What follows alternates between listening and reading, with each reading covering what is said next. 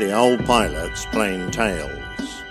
The Secret Life of 60528. Back in 1997, on a sliver of land, wedged between a gas station and a car park, a lone C-130 Hercules could be found.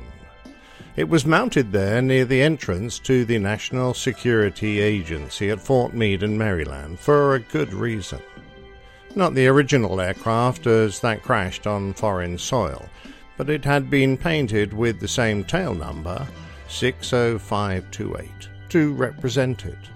It was perhaps an unusually bold memorial to some of the most highly classified missions ever flown by the United States. Missions that, over the years, cost the lives of more than 200 American servicemen.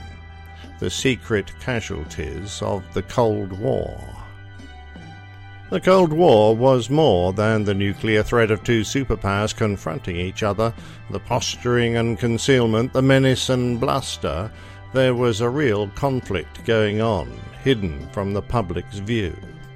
For decades, NATO servicemen put their lives on the line, and in some cases they made the ultimate sacrifice.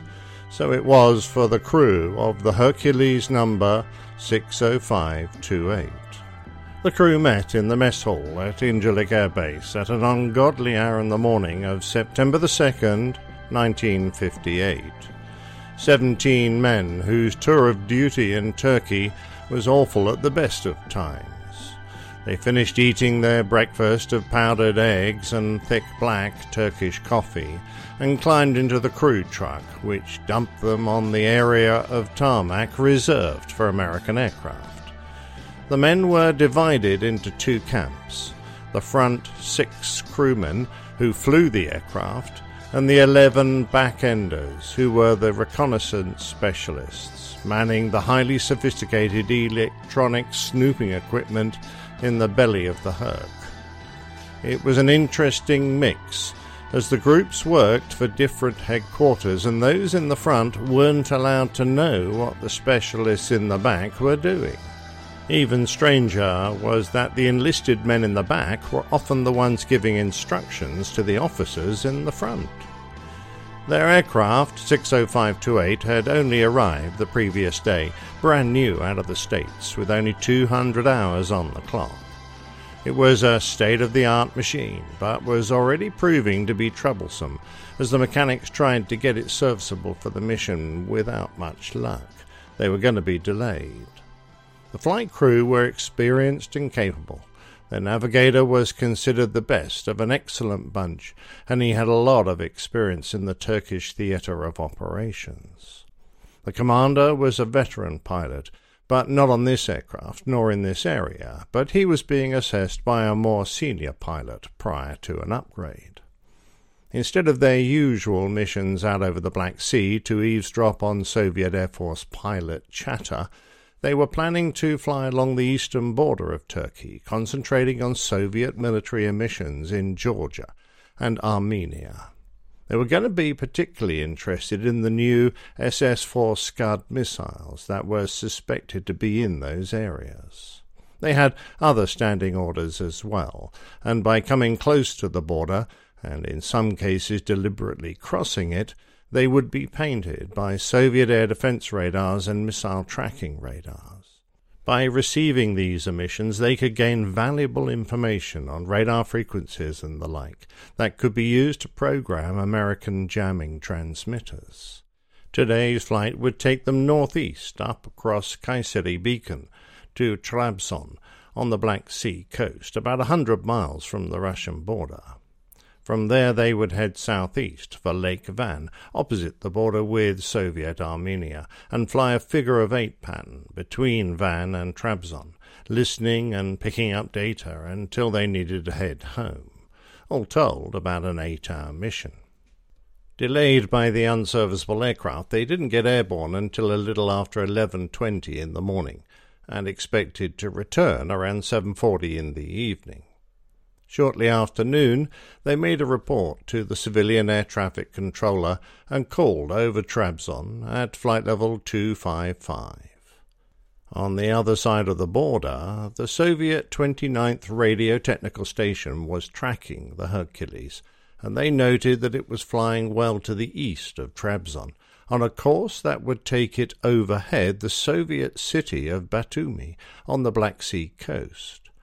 The radar operators watched the American aircraft turn to fly parallel to the Soviet border and climb. They didn't consider the single aircraft a threat yet, as it was still within Turkish airspace, but it was approaching the Armenian border. Then it turned onto a course of 140 degrees towards the Soviet border. The Soviet zone commander immediately ordered the duty pilots of the 117th Fighter Aviation Regiment to take off. As the Soviet military radar stations continued to plot the position of the Hercules, the MiG-17 fighters tried to get airborne. But the Leninakan airfield was in the middle of a dust storm, so aircraft from the Yerevan airfield were scrambled as well. Finally, all 4 MiGs were airborne and being vectored onto the stray C-130.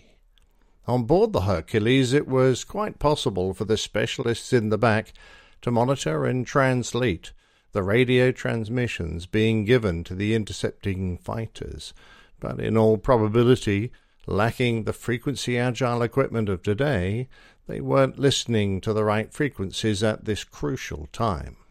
Even if they had been, it's quite possible that the crew were accidentally off course, so it's doubtful that they would have realized that they were the ones in danger.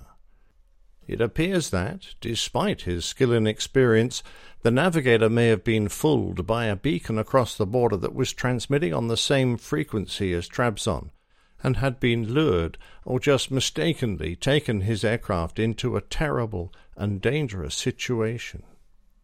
The radar controllers guided the MiGs unerringly into position, and the lead fighter pilot reported seeing the target, a large one, at 10,000 meters, just as it crossed the border. The MiG-17s descended onto the Hercules and intercepted it. The flight leader made a quick pass, firing his guns, but instead of obeying the implied instruction to follow the fighter and land, the Hercules pilots followed their standing orders and turned sharply away, diving to the west. The Soviet pilots, familiar with the area, confirmed that they and the C-130 were on the Soviet side of the border, marked by the prominent Arpa River, which they called the Fence, and with the C-130 trying to escape, they were immediately told to engage. The leader told his wingman, "Attack, attack, 218, attack!" A missile rocketed from the MiG-17, hitting the American aircraft's tail and severely damaging the fin, followed by gun attacks from the other fighters. Again and again the lumbering Hercules was raked with cannon fire as it corkscrewed down. The Soviet pilots reported, "The target is burning. It's heading towards the fence." And then, "The target has lost control. It's going down." With its right wing ablaze and its controls shot away, 60528 spiraled into the ground amongst the foothills of the Aragat Mountains, 28 miles inside the Soviet border.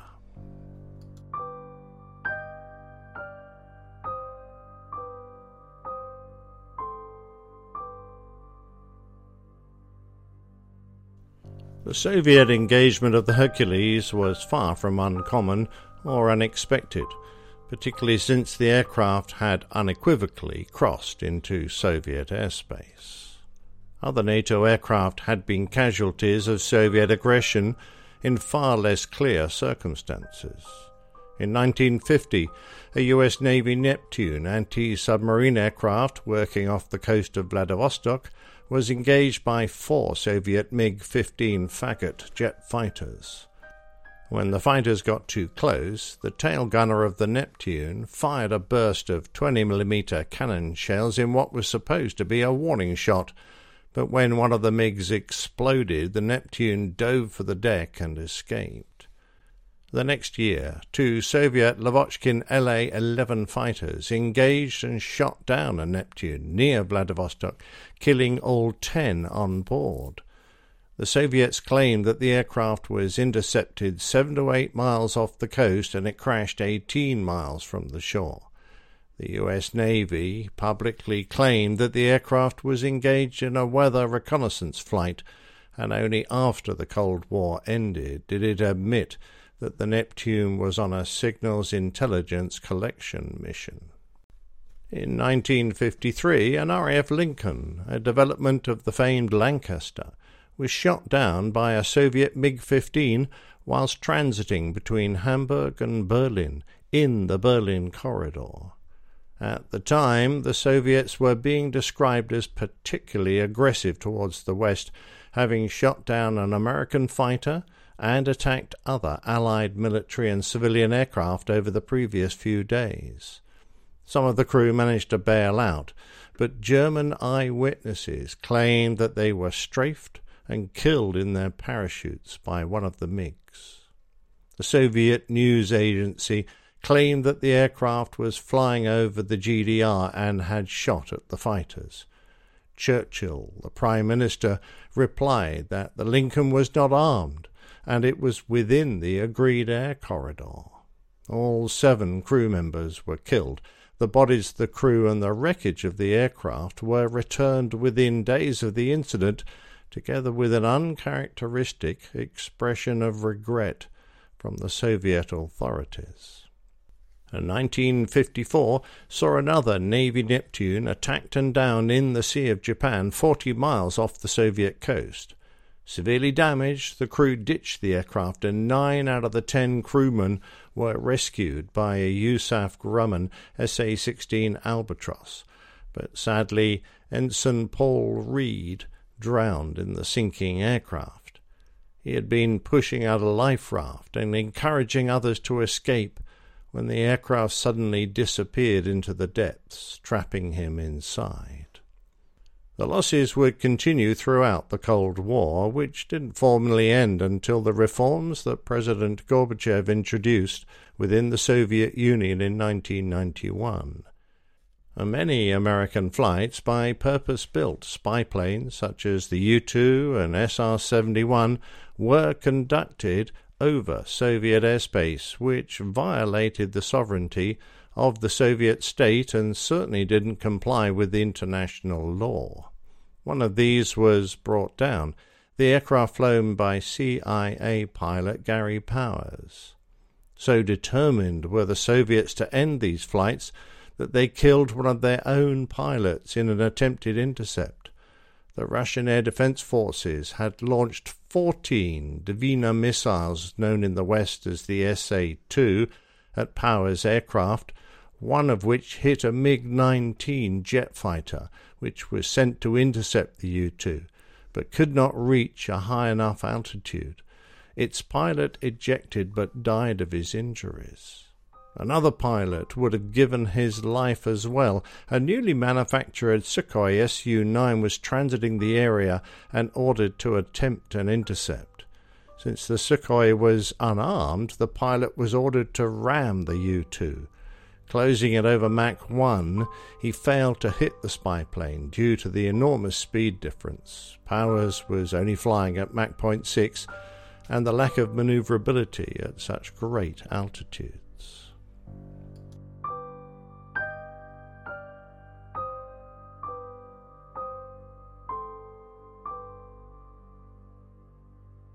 When 60528 crashed, the entire aircraft exploded, blowing the cockpit area off the front of the fuselage.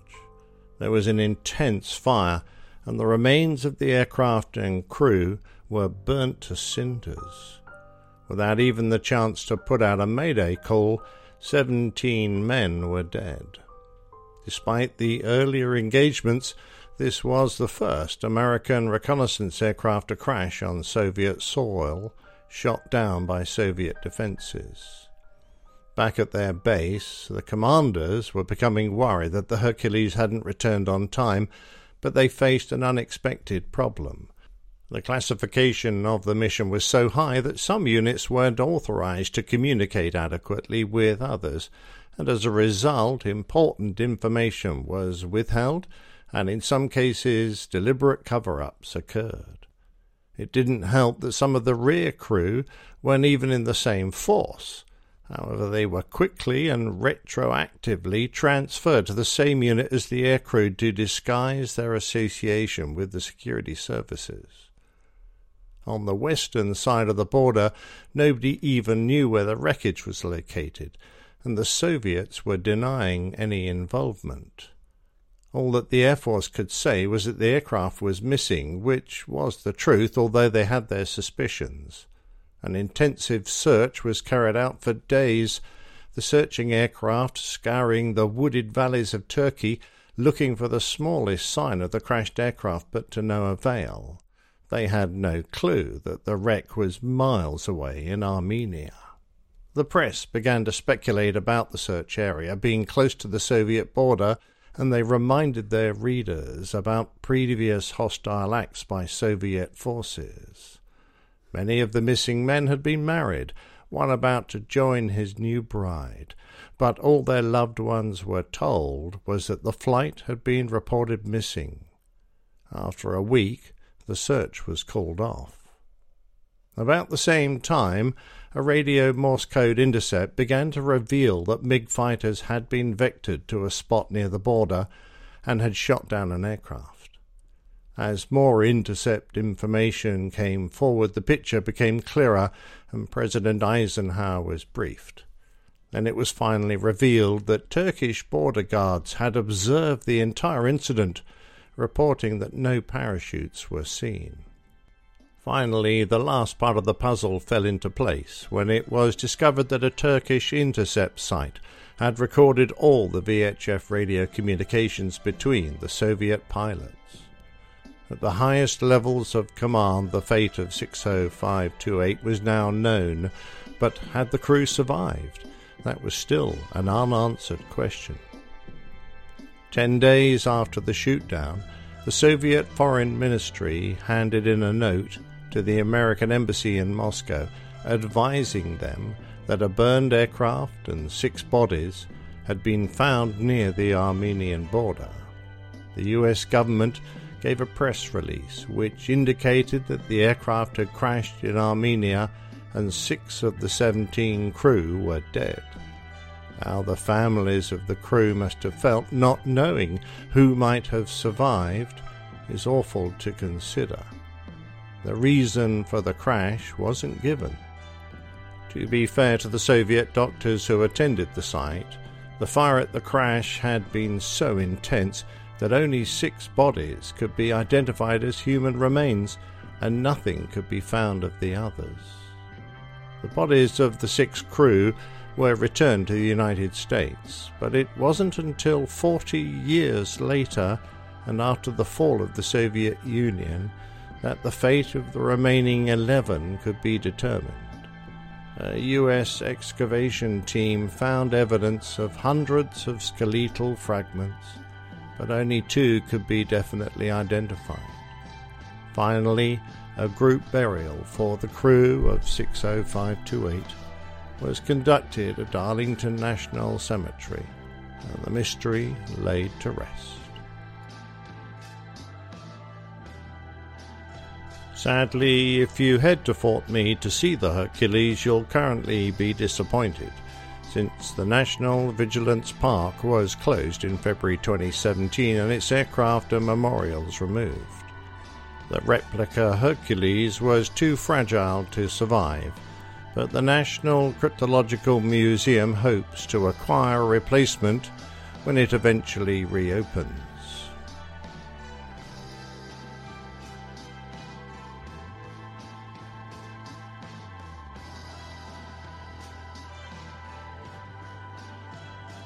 If you enjoyed this story, then I'd be delighted if you told your friends about it, perhaps left a message on social media, or went on to Apple Podcasts or your podcatcher of choice to leave a review. Plain Tales is a featured segment of the Airline Pilot Guy show. You can find us at airlinepilotguy.com.